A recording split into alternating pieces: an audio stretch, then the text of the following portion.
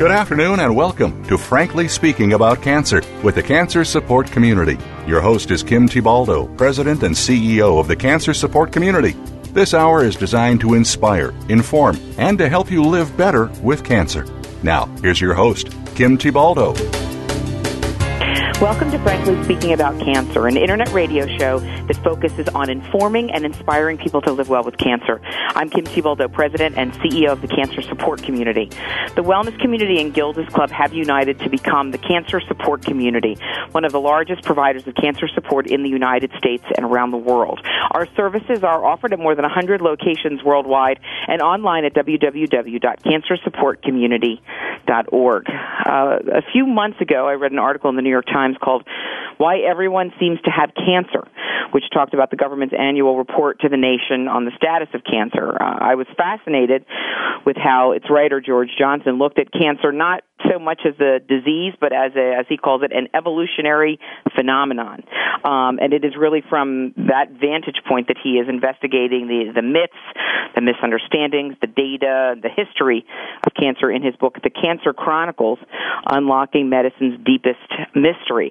This book is, on the one hand, really a compelling biography of cancer, and on the other, it's a moving personal account of George's cancer journey, really, as he recounts his then-wife's cancer diagnosis with a metastatic, what they call, quote, a metastatic cancer with unknown primary, end quote, and her subsequent treatment. I'm really thrilled to have George Johnson as our guest today. He writes regularly about science for the New York Times. He has also written for National Geographic, Slate, Discover, Scientific American, Wired, and The Atlantic. His work has been included in the Best American Science Writing, and he has received awards from PEN and the American Association for the Advancement of Science.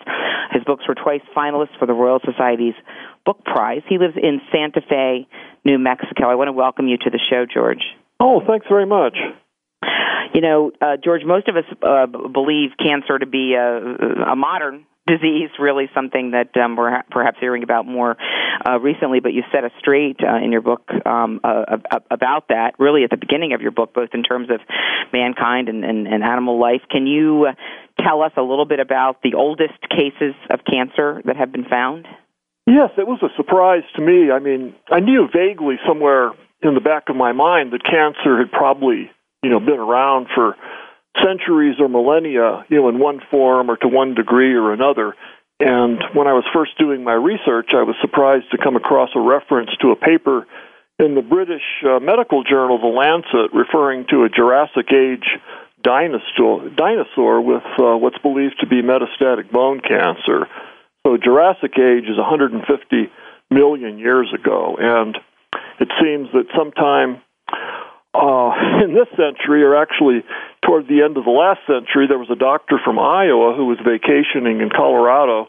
He went into a rock shop, and he saw this fossil, and it was a petrified piece of dinosaur bone, and he looked at it, and just from the shape and the pattern of this distortion in the fossil, he thought it looked cancerous, and he brought it home and added it to his rock collection.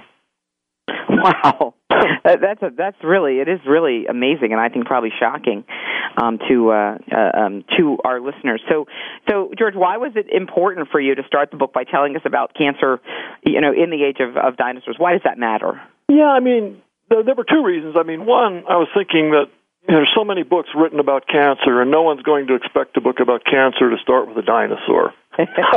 And I also wanted to have a first chapter that would kind of sound all the major themes of the book in a narrative way, and then bring in my personal story, which involved my former wife. And so the book opens with me driving around northwestern Colorado, trying to find the area where this dinosaur, this cancer, this fossilized tumor is actually what you could call it, has been found. And then through the chapter, I introduced the various themes about cancer as an evolutionary phenomenon and about something that has probably existed ever since we had multicellular creatures like us that are made of many, many cells. So you live in Santa Fe, Georgia, but you travel to Colorado, to the Dinosaur Museum. You travel to the National History Museum in London to see other prehistoric relics. What compelled you? Why was it important for you to travel and kind of see these things with your own eyes? What were you getting at in that exploration? There's something about just the visceral feel of picking up a fossil. In the case of London, I had found out that Richard Leakey's father, Louis Leakey, back in the 1930s, had found a jawbone in Kenya of an early proto-human, a pre-human, that appears to have another bone cancer, osteosarcoma. And I'd read about this in a number of references, and I kept looking, and as far as I could see, this fossil had never been on display. So after a great deal of difficulty, I tracked it down to the British Museum and persuaded them to let me come look at it. And there was just something about sitting in this room, behind, where the actual public part of the museum is, where they do the research, and have this guy bring out this box and open it up and take it out, and then here's this jawbone that may be as much as 1 million years old. It's controversial as far as the dating, but you can see inside the curve of the jaw what looks like larger than a jawbreaker, that old piece of candy and smaller than a golf ball. It looks very much like a tumor. Wow. Gosh, it is fascinating. I'm almost seeing it with you as you're telling the story of visiting it. George, so moving to this sort of, definition of cancer and how you're thinking about this, differently. We know that the NCI National Cancer Institute defines cancer as a term. This is a quote from NCI, a term used for diseases in which abnormal cells divide without control and are able to invade other tissues, sort of their technical definition. You describe, I talked earlier about this sort of evolutionary phenomenon that you talk about, and cancer cells as quote, descendants of a single cell gone mad, and you in some ways don't really view that as abnormal. You view it as inevitable. Can you tell us more about that viewpoint and how that evolved? Yes, I mean, it's inevitable in the sense that there always has been cancer and there always will be cancer, and the question is, to what degree can we minimize it? To what degree can we prevent it? And to what degree can we treat it when it occurs? But if you think back to the nature of evolution itself, this began with a single-celled creature that, through various mutations, formed, various abilities to survive, things that made it fitter. And there was a point in evolution where cells just happened to come together into these congregations that evolved into multicellular organisms. So if you look at a human now, we're made of trillions of cells, but every one of those cells still has a certain amount of autonomy and independence. And the reason life works and is so wonderful is because these cells cooperate and they send signals to each other, and they all kind of work together for what seems like, to us, like the good of the common whole, which is, you and me. But from the point of view of the cell, it has this evolutionary imperative to divide and increase in fitness. So that has to be reined in to a certain extent to have multicellular creatures, but the process of reining it in is never perfect, and there's always a chance that one of these cells will kind of break loose and start evolving on its own within your body. Yeah, it's interesting, telling the story from the perspective of the cancer in some ways. Well, yeah. I mean, they're doing what evolution dictates, which is what makes it so scary, and that's what makes it so powerful and difficult to combat. So, I mean, one thing that just really struck me researching and writing the book was how we really need to get past this idea that cancer is something that you get. I mean, sometimes it is something you get. It can be occasionally caused by viruses. It can be caused by carcinogenic chemicals or dietary imbalances. But it's also something that's going to happen just because of what physicists call entropy, the fact that over time, complex systems get more and more disorderly. Order breaks down, and in the case of multicellular creatures, this means that these these safeguards we have against a cell going rogue, start to erode. Yeah, and I know we're going to drill down a little bit on the in our discussion today about why that is, and when that happens, and some of the risk factors that are there in the cancer conversation. But let me we're getting close to our first break here, George. But let me stay at this higher level for a minute because I'm fascinated as to how you sort of formed this really unique and interesting perspective. You've confessed to seeing cancer as both quote unquote morbid and fascinating. And, in the book, you talk about your own personal experience with your wife, and you sort of have this amazing sort of blend of that and then also your science background. Yeah. And I'm sure you don't sort of use that phrase lightly. Can you explain what you mean by that? Well, yeah, I mean, I was just pulled in two directions writing the book. I mean, when I first started thinking about the book was after my wife had been diagnosed with the stage 4 metastatic cancer with a very low survival rate, and thankfully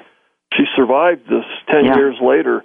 But, just the part of me that's fascinated, by science and the mechanisms of life was just pulled in this other direction of just finding this so intellectually engaging, and yet I would, constantly be drawn back just, to realizing the tragedy of this, from the point of view of we as humans. So I think a lot of cancer researchers are pulled in those same two directions of finding it's this intellectual, fascinating puzzle on one hand, which is good. Mm-hmm. This drives them to work on the problem. And then also, of course, just having this deep empathy for people who are suffering from this and fearing this.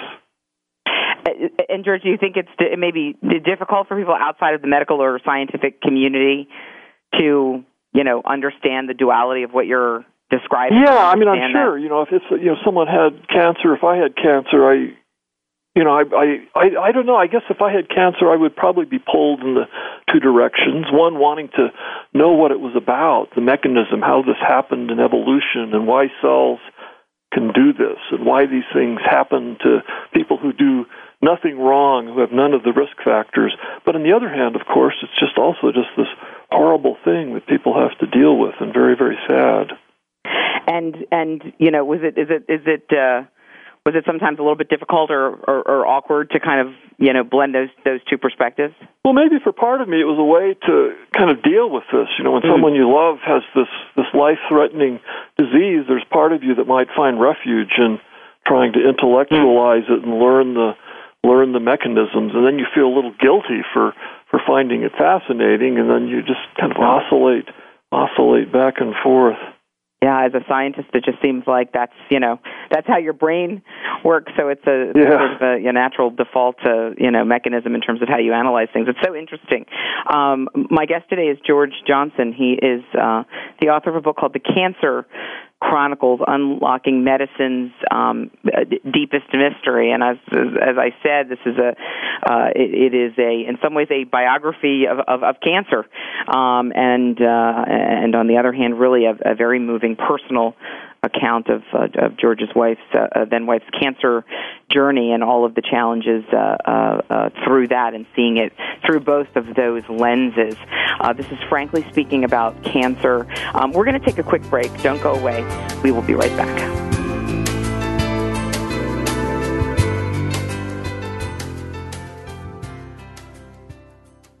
Cancer Support Community is proud to be a partner of Magnolia Meals at Home, a new pilot program that aims to help patients by providing nourishing meals to households affected by breast cancer so loved ones can spend more quality time together. This program is currently available in and around 2 pilot cities, Andover, Massachusetts, and Woodcliff Lake, New Jersey. Participants will receive 1 delivery of meals every month for up to 6 months when enrolled in the program. Each delivery includes up to 7 meals designed to help meet the nutritional needs of people living with breast cancer and 10 meals for family members. This novel program is brought to you by the AZI Women's Oncology Program, Magnolia, Cancer Care, the Cancer Support Community, and Meals on Wheels Association of America. To find out if you or loved ones are eligible, visit online at www.magnoliamealsathome.com or call 617-733-5848. Effective cancer treatment requires more than just medication or surgery. For the country's 12 million cancer survivors and their loved ones, the social and emotional challenges of adapting to life with cancer are ongoing. How to handle coworkers' questions, how to get comfortable with new physical realities, how to reassure worried family members, or explain to friends your priorities have changed. The Cancer Support Community is ready to help by providing free counseling, education, and hope for survivors and their caregivers. Whether online or at over 100 locations around the world, the Cancer Support Community is ready to offer the support you need to live a better life with cancer. For more information on support groups, publications, nutrition, exercise programs, and more, call 1-888-793-9355 or visit us online at www.cancersupportcommunity.org. That's cancersupportcommunity.org. The Cancer Support Community, a global network of education and hope.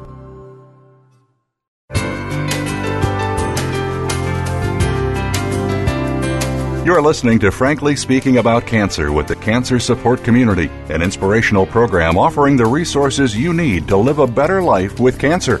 Now here's your host, Kim Thiboldeaux, President and CEO of the Cancer Support Community. Welcome back to Frankly Speaking About Cancer. Today's episode is being brought to you in part by Celgene and Eisai. I'm Kim Thiboldeaux, and today we're talking to George Johnson. He's the author of The Cancer Chronicles, Unlocking Medicine's Deepest Mystery. He writes regularly about science for the New York Times. He's also written for National Geographic, Slate, Discover, Scientific American, Wired, and The Atlantic. We know that when faced with a cancer diagnosis, most people will research cancer in general terms. We hear, folks pull up Google and start to do their research, and certainly their specific cancer in particular, becoming quote-unquote experts to the extent that they're able, really in an effort to make the best possible decisions for themselves, or for a loved one. And that research is really it's one way that folks try to take control of the situation. But George, few people are as qualified as you to wade through technical texts and studies and make sense of what they are reading. There's that old adage, ignorance is bliss. Was being a science writer, you think, an advantage or a disadvantage when your wife was diagnosed with cancer, or a little bit of both? I think mostly an advantage.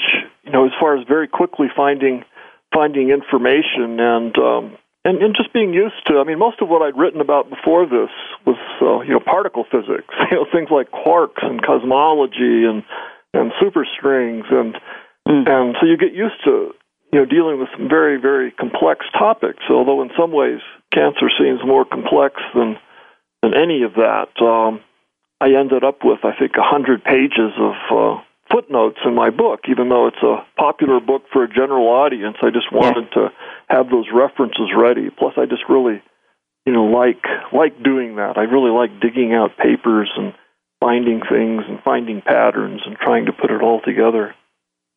So did your investigation on this issue start when your wife was diagnosed with cancer? Or that's when I really first started thinking about it deeply. I mean, at some point, I think it was around then, I either read or I reread this really great article that Robert Weinberg, who's one of the premier cancer researchers in the world at the Massachusetts Institute of Technologies, and he had written an article for Scientific American about cancer, and I read that or reread that around then and was really struck by this idea that cancer consists of a cell undergoing, or a line of cells undergoing a series of mutations. So the way I think about it is, you imagine the cell, that's sitting there, and then it divides into two daughter cells.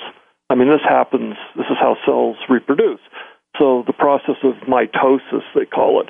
So the cell divides into two daughter cells, and in doing that, the cell has to copy all of its DNA, the whole genetic program. For a human cell, that includes all of the genetic program for making us. It has to copy that faithlessly into two cells. And then each of these two cells divide. So now you have 4 cells, and it just keeps dividing and doubling, and every time going down the line, all of that DNA has to be copied. So obviously you're going to have copying errors. Just nothing is perfect. We live in a world of entropy. And through evolution, we've evolved safeguards to correct many and maybe most of those mistakes. There's actually DNA proofreading enzymes that go through and find errors and then correct them. But again, these are imperfect. So cells, as they go through life, divide and divide, they accumulate more mutations. And then the ones that aren't corrected, most of these, they're either harmless or they're so harmful they kill the cell, they take it out of the game, and other cells, fill in the space. But there's certain mutations, and if you get approximately 6 of these, this is how Weinberg described it in his article, you get approximately 6 of these of a certain kind, and then that cell has basically developed the ability to start evolving on its own within the body. So, it's very much like a creature evolving in the primordial swamp. Yeah. So it's it's changing and adapting, sort of, Darwinism at play at the cellular level. That's it's just a fascinating way to think about it. Yeah.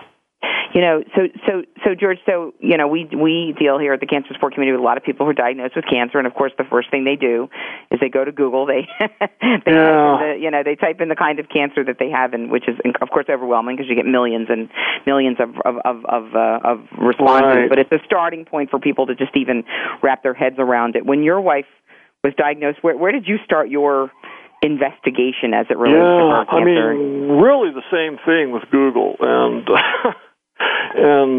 sometimes it's very discouraging what you read. But in my wife's case, it started out, and I'm sure this will be familiar to a lot of your listeners. Just out of the blue, one day she noticed that she had this lump in her right inguinal area, and immediately you think swollen lymph node, and of course we've all had swollen lymph nodes from strep throat, and we've had them from different diseases, and we assumed it was some kind of infection, and then we had this vague idea of something called cat scratch fever. So we're madly Googling cat scratch fever and seeing that sure enough this can cause swollen lymph nodes, and are wondering about a hernia. And then she went to a surgeon in town, or she was referred to a surgeon by her primary doctor, and the surgeon thought it might be a hernia, and it took weeks of this kind of back and forth, including this terrible delay where her father had a hemorrhagic stroke, and she had to return to the East Coast to be with her family, and then finally going back and getting a biopsy, and then finding out that the lymph node was full of carcinoma cells, cancer cells, and we had no idea where they were coming from.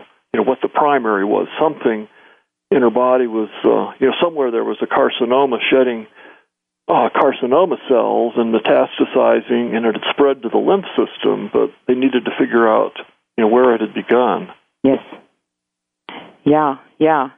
So I guess it's a little comforting to know that someone with your background started the same way. Oh, yeah. And, when it comes to drilling down on this. But I understand, George, as you advanced your, research and started thinking about the book and really drilling down, that you really discovered a lot of contradictory data in your research about cancer. Can you give us some examples about some of the contradictions that you were finding in your research, and what sort of sense you were able to make of it through that process? Yeah, I mean, a lot of these were contradictions against things that I had just always believed and assumed were true, and I'm sure many other people do as well. Like I would have assumed that there's just a very, very strong connection, in epidemiological studies, where they go out and try to, find causes of cancer in the population. I had just assumed that a great deal of cancer was probably caused by synthetic chemicals in the environment. Whether this is a waste dump, like a chemical waste dump run by Dow Chemical somewhere in the Northeast, or whether it's chemical additives in food or air pollution. And I just assumed that a significant amount of cancer was probably caused by these poisons put into the atmosphere by modern life. And then you start tracking down the science, And this is very mainstream science. This is nothing controversial, but really, as terrible as all these pollutants may be in other ways, there's very little evidence that these are causing more than a few percent of all cancers in, say, the United States, for example, and elsewhere. Yeah, and I know, George, in your writing, you really talk about, you look at sort of comparisons of cancer and heart disease, and we really talk about, cancer as a disease of an aging population, and obviously we're all living longer. Right. So does that mean that I know that we know, for example, that a lot of cancers have no known genetic link. Does that mean my grandmother or great-grandmother very well, if she had lived to 80, would have had cancer, but she died of pneumonia at 40? Well, I mean, that's basically the idea. That was, again, one of the big contradictions. I had assumed that cancer rates were increasing year by year, and it really does seem, the older you get, that, so many people you know, or people you know people who are getting cancer, and there's very much the sense of living in a modern cancer epidemic. But then when you look at the statistics and you realize you have to adjust these for, just as you said, the aging of the population, the fact that because we've defeated or at least quelled so many other diseases that we live longer and longer, and the longer you live, the more chance it is that one of your cells, one of those trillions of cells in your body, is going to accumulate that combination of mutations that gives us the power to develop into a cancerous tumor.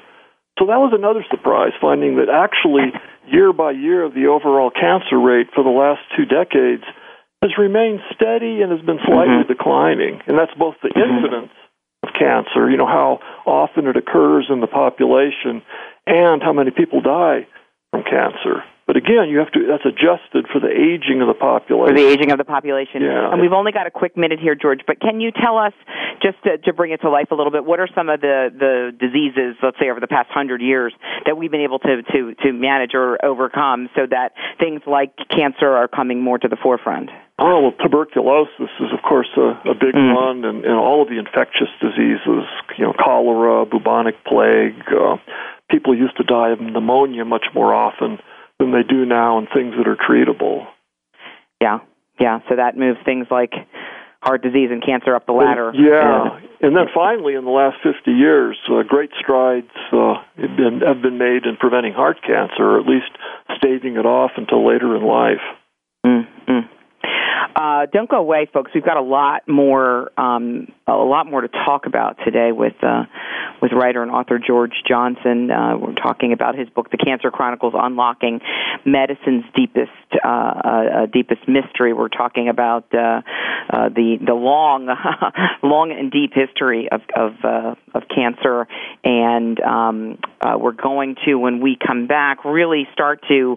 We're going to do a little lightning round, George, if you don't mind, and I want to get into some of the sort of myths and misconceptions and drill down on some of those contradictions that you discovered in your research and set some of those myths straight. So this is, frankly speaking, about cancer. I'm your host, Kim Thiboldeaux. Don't go away. We will be right back.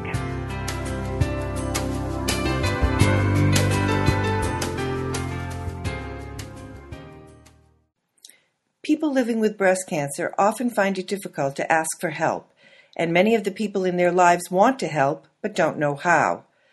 During National Breast Cancer Awareness Month, Cancer Support Community is proud to support Meal Trains sponsored by Magnolia, which utilizes mealtrain.com, a free shared online calendar to streamline the process of giving and receiving meals for families coping with breast cancer.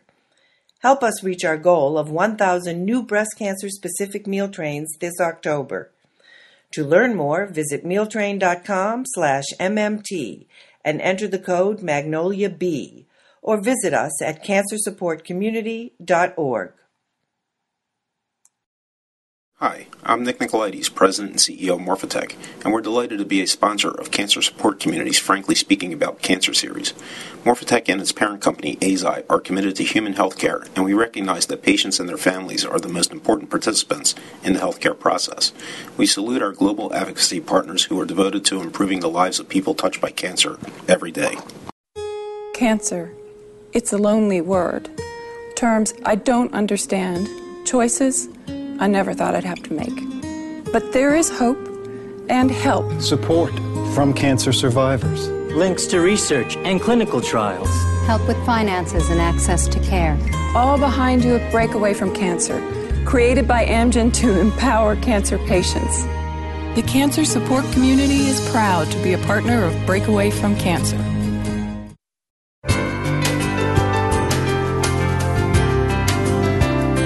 You're listening to Frankly Speaking About Cancer with the Cancer Support Community, an inspirational program offering the resources you need to live a better life with cancer. Now here's your host, Kim Thiboldeaux, President and CEO of the Cancer Support Community. Welcome back to Frankly Speaking About Cancer. Today's episode is being brought to you in part by Genentech and Morphotek. I'm Kim Thiboldeaux, and today I am joined by George Johnson, author of The Cancer Chronicles, Unlocking Medicine's Deepest Mystery.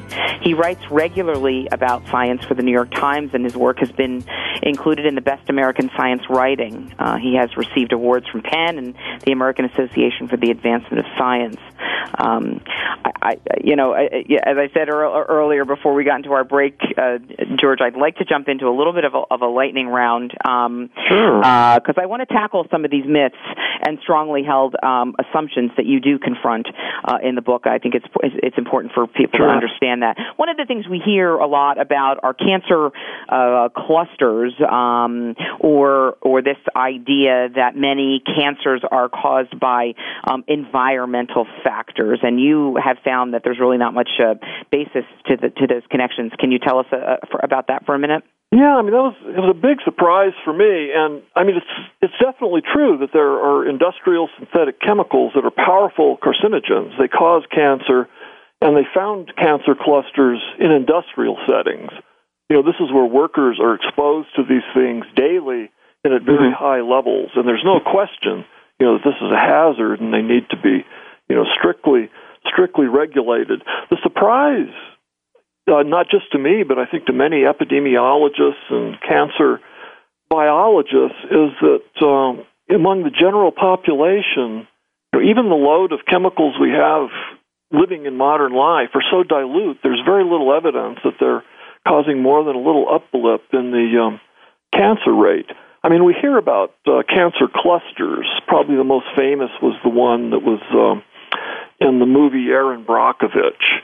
Yes. Which turns out to be much more fiction than it was fact. And, later an epidemiological study by the state of California found that there was no evidence that the cancer rate in Hinckley, California, where, the cancer cluster supposedly existed, that the cancer rate there was any more elevated than for the general population. Now, that surprised me. I just always assumed, a lot of it's the hype from the movie, that this was a really serious thing where all these people got cancer, but, as it turns out, they would have gotten the cancer probably anyway. And you have to take into account, how many people in the community smoke, how many people in the community are obese, or how many may have genetic predispositions to cancer, which is a smaller factor. Or 3 Mile Island, Love Canal, the other great American iconic disaster. I'm sure most of your listeners remember the news about Love Canal or have read about it in history books. This was this horrible toxic chemical waste dump in upstate New York near Niagara Falls, where they ended up building a residential neighborhood on top of the dump, including a elementary school.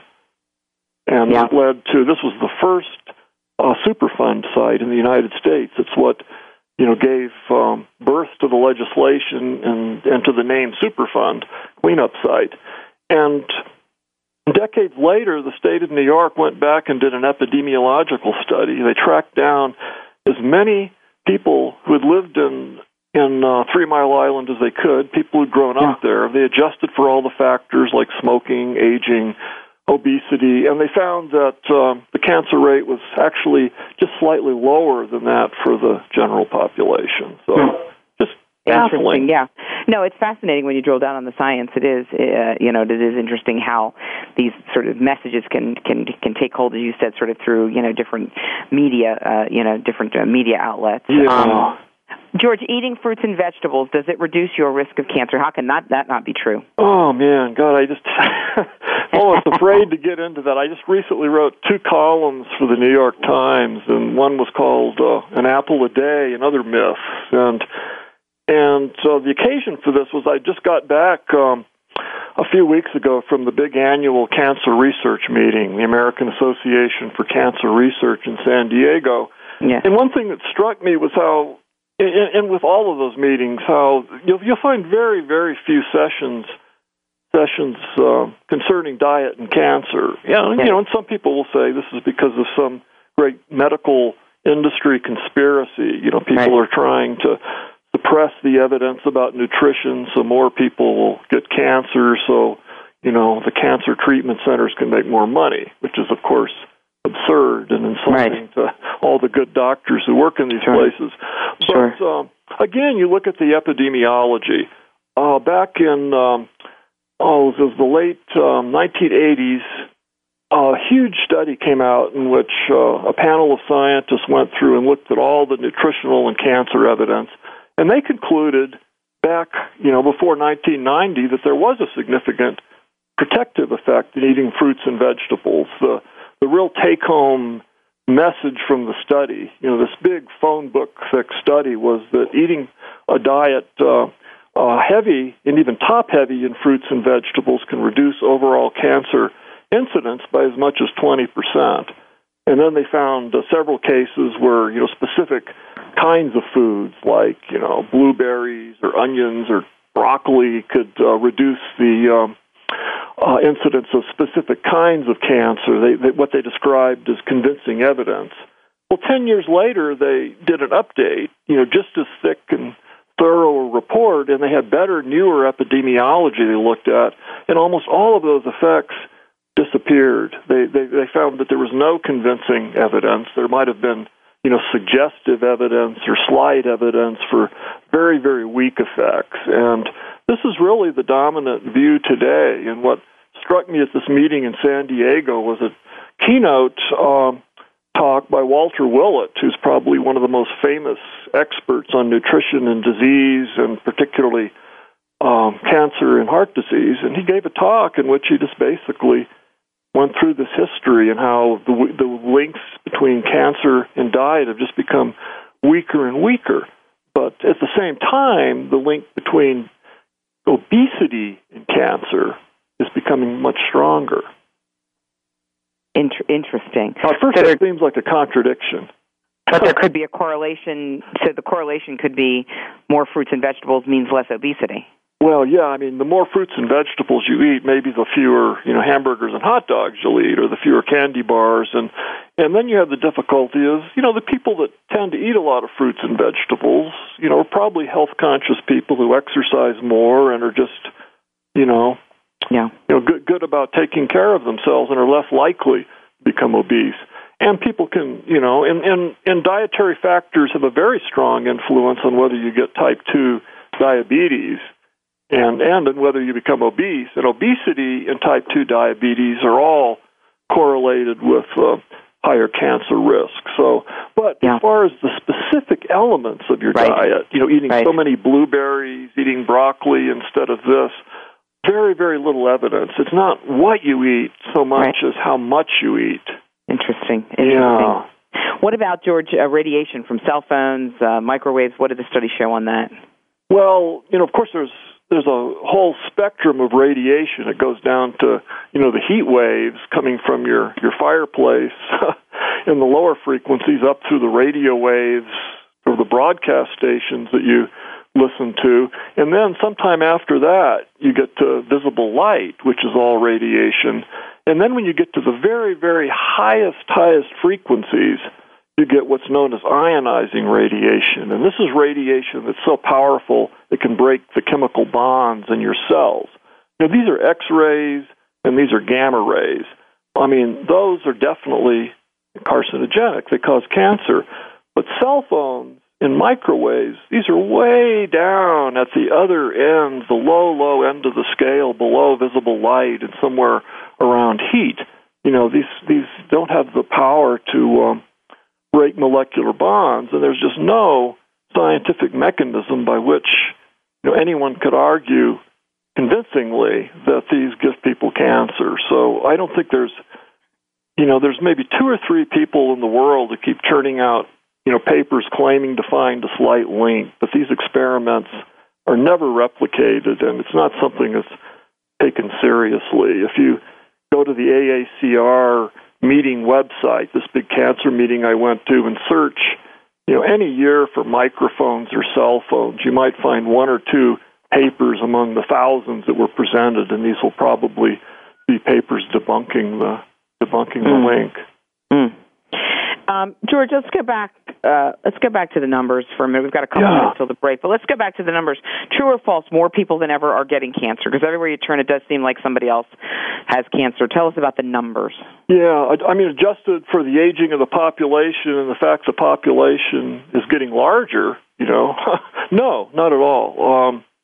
It may seem that way because there's a larger proportion of older people in the United States every year because of the other advances in health, and the median age for cancer diagnosis and cancer fatality, depending on just which ways you calculate the numbers, it turns out to be like in your mid-60s or early 70s. So cancer is a disease that you're far more likely to get after your 6th decade of life, because it takes that long to accumulate the mutation. So the more people that live that long, it'll seem more people have cancer, but it's not because there's an epidemic. It's because we're getting to live longer. And so the greatest risk factor for cancer is age. Yeah. And where does cancer, in terms of how cancer is killing us in America, where does it stand against heart disease?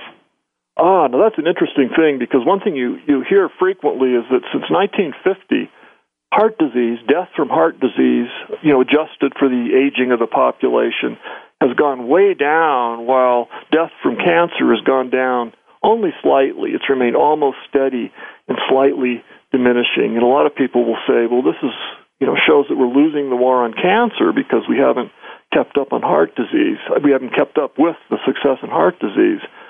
But then you have to turn it around and think, well, what would happen if it were the other way around and we'd been as successful with reducing deaths from cancer as we have been from heart disease? I mean, what then would people die from?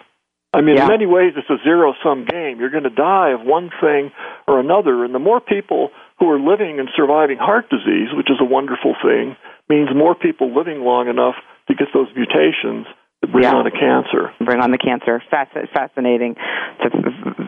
Fascinating look at the statistics. This is Frankly Speaking About Cancer. I'm talking today with George Johnson, who's the author of The Cancer Chronicles, Unlocking Medicine's Deepest Mystery. We could talk for hours. We're going to another break right now, but we've got more to talk about in our final segment, which is coming up. So please don't go away. We're going to continue this conversation with George, and we're learning a great deal on the show today. So stay around. We'll be right back.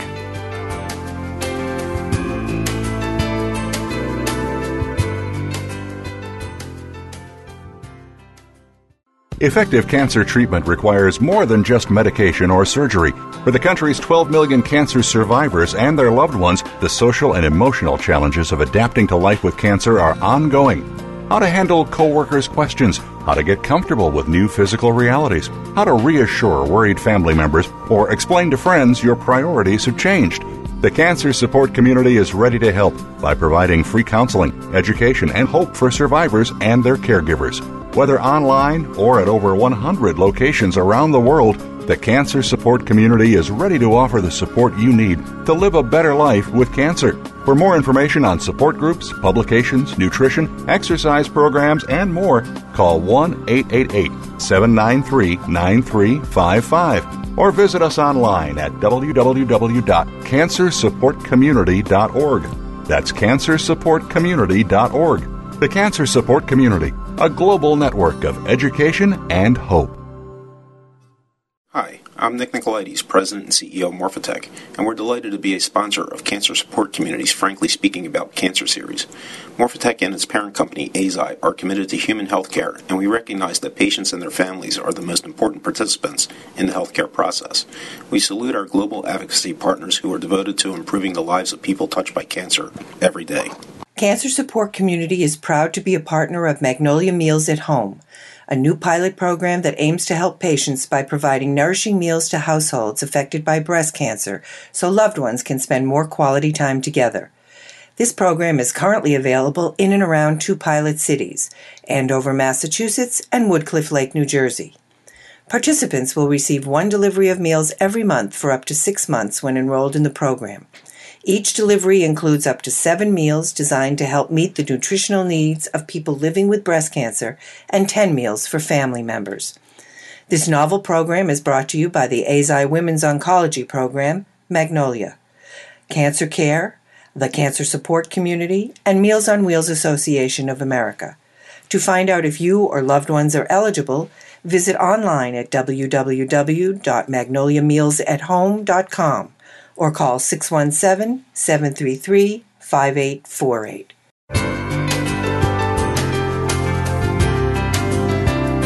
You're listening to Frankly Speaking About Cancer with the Cancer Support Community, an inspirational program offering the resources you need to live a better life with cancer. Now here's your host, Kim Thiboldeaux, President and CEO of the Cancer Support Community.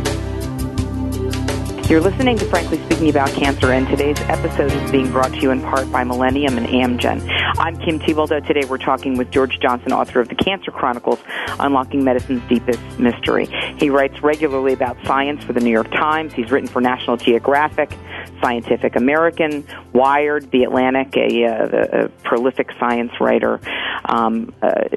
George, we've been talking a lot about your research, but this book is also about your personal journey with your wife's diagnosis of cancer. You're remarkably straightforward about the fears and the doubts that you experienced as a result of your investigation. One of the areas you explore is whether or not personal choices you made, such as where you live in New Mexico, not having children, other things perhaps contributed, to that. And what made you? I think it's fascinating the way the book's structured as both sort of a history, a chronicle, and a memoir. What made you take that approach? Yeah, I wanted to. I mean, my goal with this book was to write something that would really lay out this big picture, maybe like a bird's eye view or even a jet airplane's view of what science knows and doesn't know about cancer. And coming into this as an outsider, it's just an overwhelmingly huge subject. And I thought, how can I, really arrange this information in an interesting way and then just find a cut through this huge body of knowledge. And so I decided that it would make sense to use Nancy's story as kind of a narrative backbone. And I didn't want her story to be in the forefront. I mean, there's plenty of really good books about people's experience with cancer, and but I wanted to use that as kind of a way to go from subject to subject, and so it kind of comes forward and then recedes into the background. And I should mention that although I referred to her earlier as my ex-wife, Nancy and I are no longer married, but she survived this cancer that had this very low survival rate on paper. It's just a very good thing for people to remember that you're not a statistic. And yeah. Well, we're certainly happy to hear that and hear that she's doing well. At the time, 10 years. How did she feel about being sort of the center, the centerpiece of this, or sort of the foundation of this exploration? Yeah, she was fine with that. And when I started writing the book or in researching it, we were still married, and along the way, I sent her chapters, and I read the manuscript before it was published because I wanted to make sure there was 2 reasons. I wanted to make sure there was nothing that that she'd feel bad about having in public, and also just to check my own memory of things. And it was interesting how there were certain cases where we remembered things differently. Yeah. And I'd go back and look at it, and sometimes I'd be right, and sometimes she'd be right. Yeah. And other times it was indeterminate. So I tried to make that clear in the book. Tried to blend those elements. Yeah. George, I'd like to read a little excerpt here from the book, if that's okay. Yeah, it'd be great. I'm going to start with this quote. The first nights of these interludes were the hardest. She would awaken in the dark, sometimes so quietly that I didn't hear her rise to go to the bathroom. One morning she told me that she had felt so weak that she lay on the bathroom rug for a while before returning to bed. Why didn't she call out for me, and how had I slept through that? I read years later that because of the toxic effects of chemo drugs, family members are advised to sleep separately and not share a bathroom. We didn't know that, and I don't think I would have cared. Now, that's a very personal statement there, George. I'm sure it brings some things back for you. And I'm interested that you call this book the Cancer Chronicles. Tell me about that title. That word chronicle is interesting to me. Yeah, I mean, I guess I wanted to get the sense that I was telling a story or telling a series of stories as in a chronicle, and then there was also kind of a resonance with. There was a book called what is it? Was it Journey of the Plague Years, or was it Chronicle of the Plague Years? God, I should know that if I'm going to give it as an example. But anyway, there was kind of a historical resonance to the title that I liked, and kind of this sense that it would be a book that had a certain literary dimension too. Because for me, the writing and the way the words work on the page are very important. And certainly what I just read doesn't sound like it was written by a science writer. Yeah, it's certainly different from my other books, and certainly the most personal book I've written, and I'm sure will ever write. And do you think that you will? I know you just wrote a piece in January that I referenced earlier in the show. Do you think will you continue to write about cancer? Is this now a new sort of thematic topic in your work? Yeah, I've actually, this year I started writing a monthly column for the New York Times called Raw Data, and I've done 4 columns so far, and 2 of those were about cancer, and one was about the subject of nutrition in cancer, and another one was about the strange parallels between the growth of a human embryo and the growth of a cancer, which is really a lot of disturbing parallels there that again bring home the idea that there's this level where cancer is just this unfortunate natural trade-off of evolution that's kind of built into us as being multicellular creatures, and also drives home the message that no one should ever think that they got cancer or someone got cancer because they did something wrong. I mean, it's hardly ever the case, unless you're like a chain smoker and get lung cancer, but it's hardly ever the case that you can point to some specific cause for any one specific cancer. There's so much randomness involved. Yeah, and we do certainly have a lot of people exploring, at our centers around the country, exploring that question, that broader question. Is there something that I did for myself? And it is interesting, George, that one of the things that is most interesting to people with cancer is around nutrition and exercise. And I think in some ways, even though as you're telling us, informing us really that the science is not there, I think in some ways it's a way for people to take control. Oh, because absolutely. when they make certain adjustments in diet and exercise, they actually do better and feel better. So I think it's a way for them to take control, which is, I think, interesting. And it's important to be healthy, and no one's saying that eating a balanced diet is bad for you. It's probably good for you. So that's right. And That's right. And I think that sometimes folks in this situation are a good audience for behavior change, for steps towards behavior change and a healthier lifestyle. Absolutely. We have a captive audience with survivors, which has been interesting for us to see and learn. Yeah.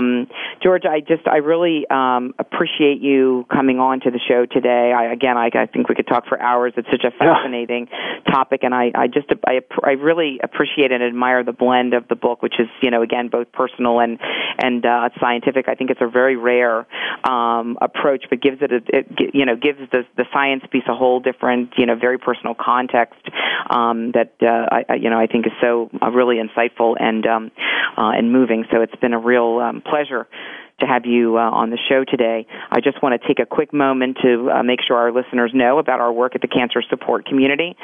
We have 50 centers around the country, 100 satellite locations where we provide free support services to patients and families, people with all cancers at all stages of disease. We provide support groups, educational programs, nutrition, exercise, stress reduction.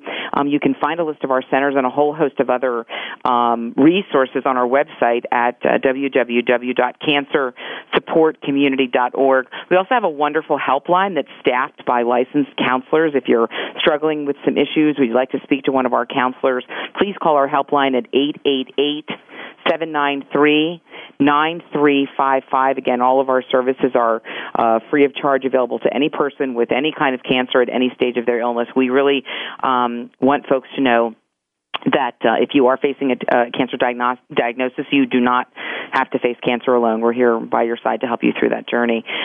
This is Frankly Speaking About Cancer. I'm Kim Thiboldeaux. Until next time, be well, do well, live well.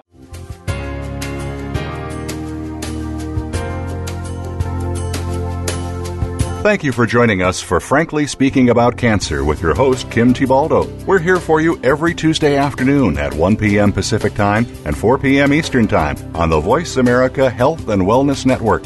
In the meantime, stay connected online at cancersupportcommunity.org. That's cancersupportcommunity.org.